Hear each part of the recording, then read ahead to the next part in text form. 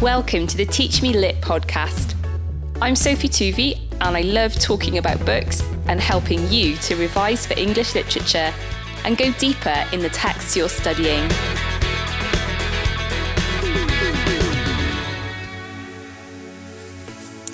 In this podcast, I'm going to discuss Macbeth and his indecision right up to the point where he actually goes to kill Duncan the king. And for that, I'm looking mainly at the end of Act 1 and the beginning of Act 2. Now, Macbeth has really come to a crunch point. He received a prophecy from the witches saying he was going to become king, and immediately he thought about how that was going to happen, and he thought about murdering Duncan. But then Macbeth has also been promoted by Duncan recently and has a lot of reasons why he shouldn't commit this terrible act. And in Act 1, Scene 7, he gives a soliloquy, a long speech where he weighs up all the reasons why he shouldn't kill Duncan. First of all, he believes that blood will have blood, and if he kills Duncan in a bloody murder, it will come back to bite him at some point in the future. He says, bloody instructions which being taught return to plague the inventor.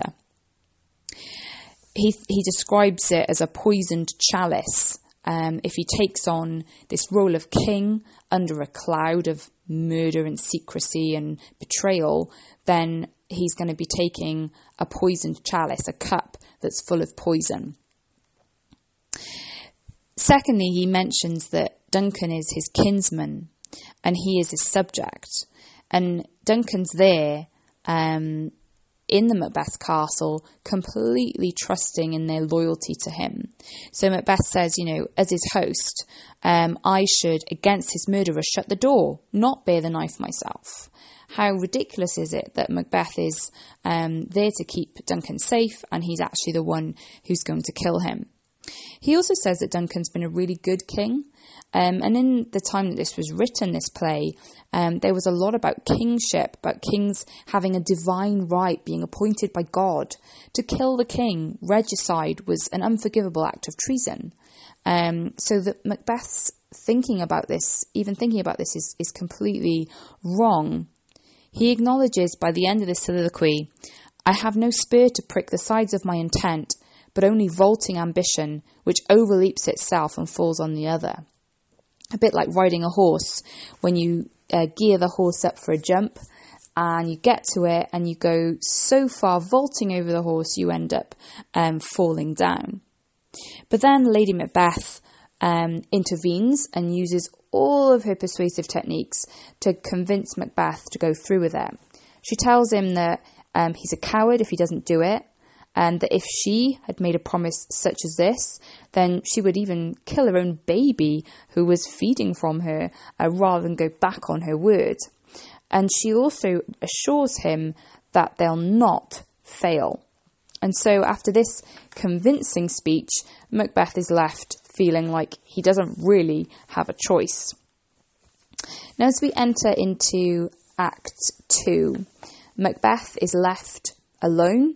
Duncan is in bed, and he's left with this decisive turning point moment of whether he's going to actually go and kill Duncan. And this is probably one of the most famous speeches in the play, one of the most famous soliloquies. Is this a dagger which I see before me, the handle toward my hand? Now, what you need to think about is all the different interpretations of this speech. What does the dagger represent? In one sense, the dagger is maybe a projection of Macbeth's imagination. I mean, he's so obsessed with the idea of killing Duncan. And obviously, the dagger is the instrument which he's going to use. So he's got a dagger in his own belt, and he sees the link there, that, he was going to use a dagger to kill the king. But then the fact that blood begins to appear on the blade of the dagger symbolises the anticipation of guilt that Macbeth feels if he sheds the blood of this good King Duncan, goes against everything he's ever been taught to do that. He's going to feel that guilt, and he's not going to be able to get rid of it. There's also a sense in which perhaps the dagger is a kind of vision or spell cast by the witches to egg Macbeth on, because he says that it's kind of marshalling him the way he should go towards killing Duncan. It's also worth saying that this whole scene really reflects Macbeth's mental instability. You know, he's literally been driven crazy by this indecision and what shall he do, and of the horrible thoughts that he's got about killing Duncan. And I think it shows that really he has got a key indecisiveness, because if Macbeth was really 100% sure about this, he would have already gone and done it. He wouldn't be here telling us about this imaginary dagger in front of him. We might remember as well that back early in the play, we've got the description of Macbeth's performance in the battle, and the servants just describe how Macbeth's sword smoked with bloody execution. In other words, he ruthlessly mowed down people with his sword, because he didn't care. He knew he was in the right. But this is not what we see here. He knows he's not in the right. He knows he shouldn't kill Duncan. So he's really hesitant to do it. So it's really interesting. We've got the brave Macbeth of Act 1 that we've heard about, a mighty warrior in battle, with a ruthless side to that. But now he's facing this decision to kill the king. He's looking at this dagger, which is a great dramatic device because it's invisible to the audience. But Macbeth is convinced he can see it. He says, "Come, let me clutch thee. I have thee not, yet I see thee still. Art thou but a dagger of the mind, a false creation, proceeding from the heat oppressed brain? I see thee yet in form as palpable as this which now I draw. Thou marshalst me the way that I was going, and such an instrument I was to use. Mine eyes are made the fools of the other senses, or else worth all the rest. I see thee still, and on my blade and dudgeon gouts of blood, which was not so before. There's no such thing. It is the bloody business which informs thus to mine eyes. Now o'er the one half-world nature seems dead, and wicked dreams abuse the curtained sleep. Now witchcraft celebrates pale Hecate's offerings, and withered murder alarmed by a sentinel, the wolf, whose howls his watch, thus with his stealthy pace, with Tarquin's ravishing strides towards his design, moves like a ghost.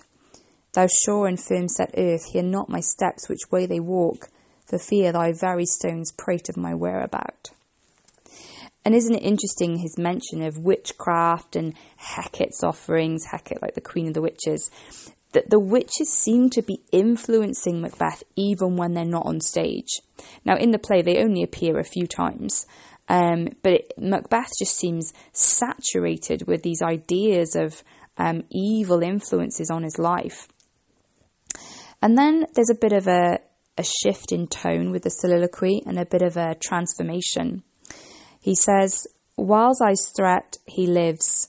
Words to the heat of deeds too cold breath gives. A bell rings.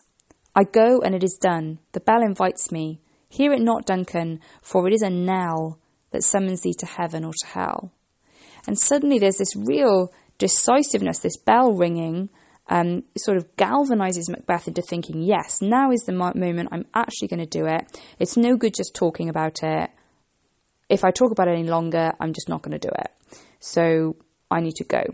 And the bell rings and he says, "I go and it is done." And the short phrasing there really impacts the decisiveness that he's reached. The bell invites me, hear it not, Duncan, for it is a knell that summons thee to heaven or to hell. That rhyming couplet gives a finality to his decision. This is it, Duncan. You're going to go to heaven or hell right now because I'm going to go and I'm going to kill you. I think it's interesting in the different actors' representations of this scene, the way that they play it. You can see some actors being very cold and calm and menacing at the end. Other actors seem more psychologically unhinged and a bit all over the place. I think it's really effective either way, really. There's definitely a sense in which Macbeth has made a life-changing decision in this key moment, and his decision to kill Duncan is going to change everything. If you've enjoyed this podcast and found it helpful, please hit subscribe and share it with a friend. You can find me on Instagram and Twitter, just search for Teach Me Lit. I'm always open to requests, so if you want me to talk about a text you're studying, get in touch. Thank you for listening. See you next time on the Teach Me Lit podcast.